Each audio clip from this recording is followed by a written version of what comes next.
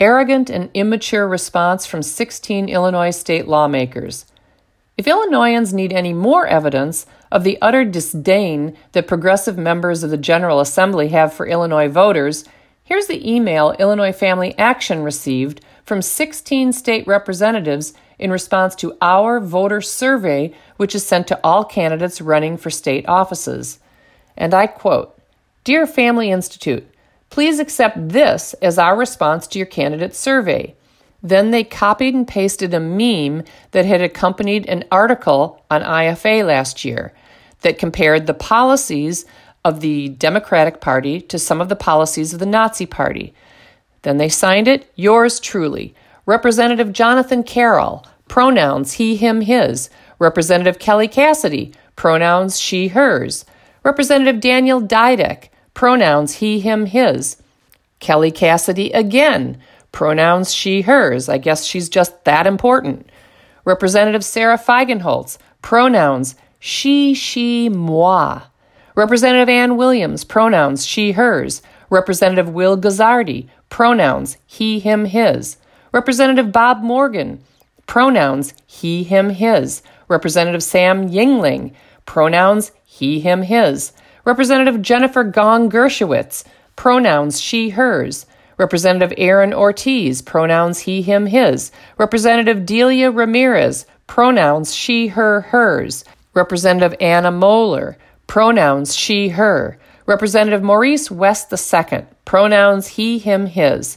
Representative Lamont Robinson, Representative Emmanuel Chris Welch, and Representative Robin Gable, end quote. This was the entirety of their response. Take special note of Sarah Feigenholtz's gut-busting pronouns, that is, moi. It would be fascinating to know whose idea this was to mock conservatives who oppose the trans ideology that has resulted in the sexual integration of the private spaces of children and women. Not only have progressives run Illinois into the moral and fiscal ground, resulting in the 6th year straight of Illinoisans fleeing Illinois for less blood-soaked pastures, but they're juvenile to boot.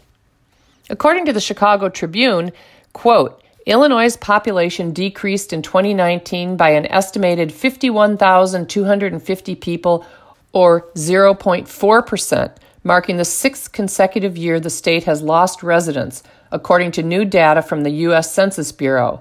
Since the turn of the decade, Illinois has lost more residents than any other state, with a drop of about 159,700 people, or 1.2% of its population, end quote.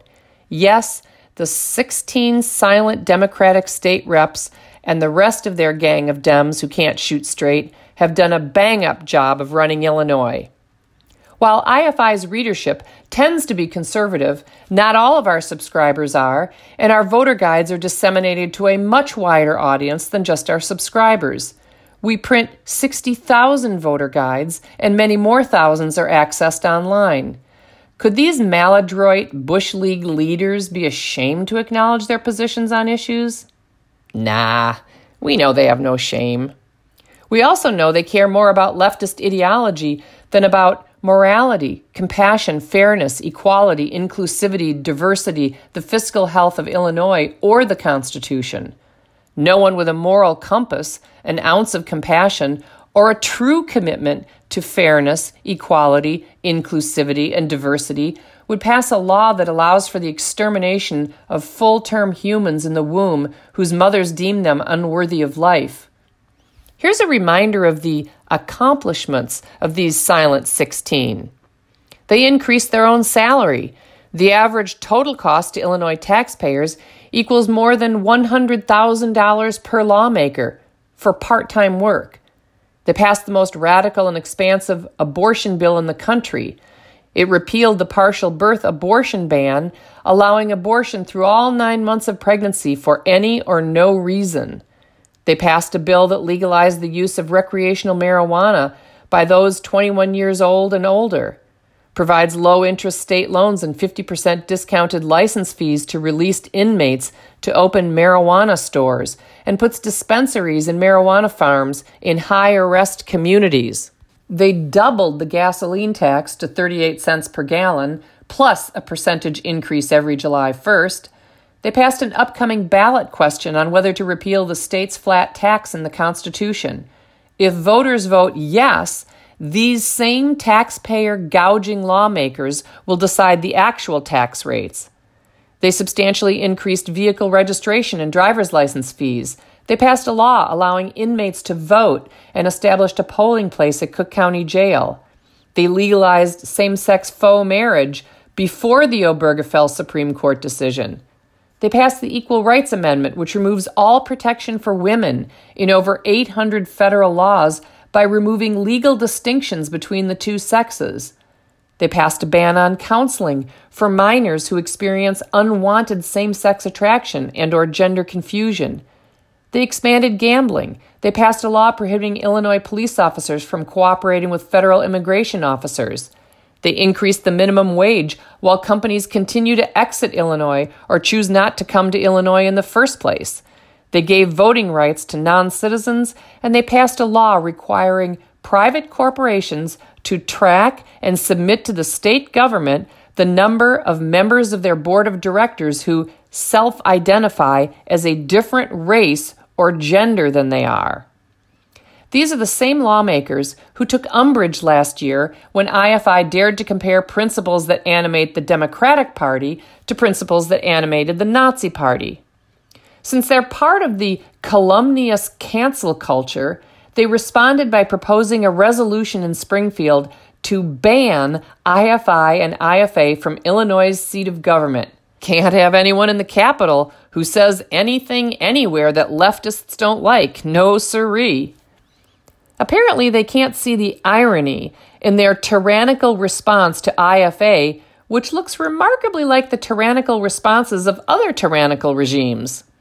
One of the signatories to the childish email just sent to IFA, State Representative Daniel Didek, ludicrously accused IFA and IFI last spring of being, quote, purveyors of hate speech and of attempting to incite violence against him and his accomplices in Springfield. Between 2013 and 2015, Planned Parenthood received $1.5 billion in taxpayer money. Does the government's subsidization of Planned Parenthood slaughterhouses constitute government facilitation in human slaughter sufficient to justify a comparison to the Holocaust? Does the Democratic Party platform's commitment to keeping human slaughter legal bear any resemblance to the Nazi Party's commitment to legalized human slaughter? Someone should ask Didek and his compeers specifically how the Nazi government's planning and oversight of the extermination of a group of innocent people based solely on who they were constituted a grievous moral evil, while the governmental legalization of the right of mothers to order the extermination of some or all of their children for any or no reason throughout the entire 9 months of pregnancy does not.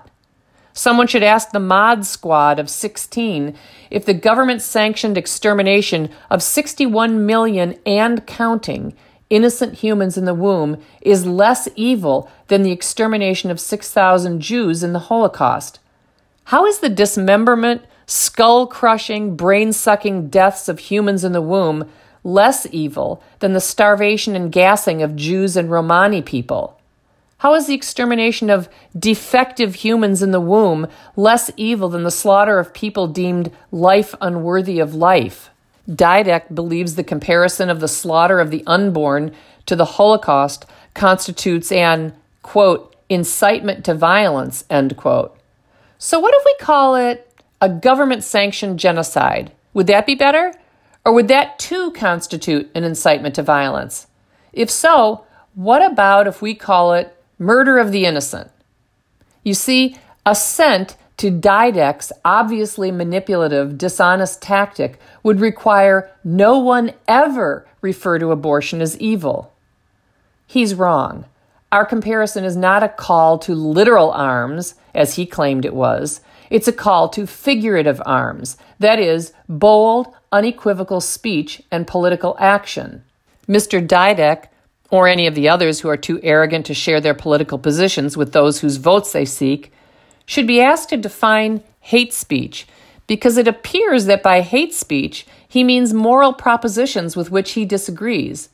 If the product of conception between two humans is a human, created in the image of God and endowed by his or her creator with unalienable rights, chief of which is the right not to be exterminated, then the formal position of the Democratic Party is evil. Saying so cannot logically be called hate speech. Well, I guess every constituent of the silent, scornful 16 will need to call him, her, or zer to ask the 8 to 10 questions these public servants refuse to provide to IFI for our voter guide.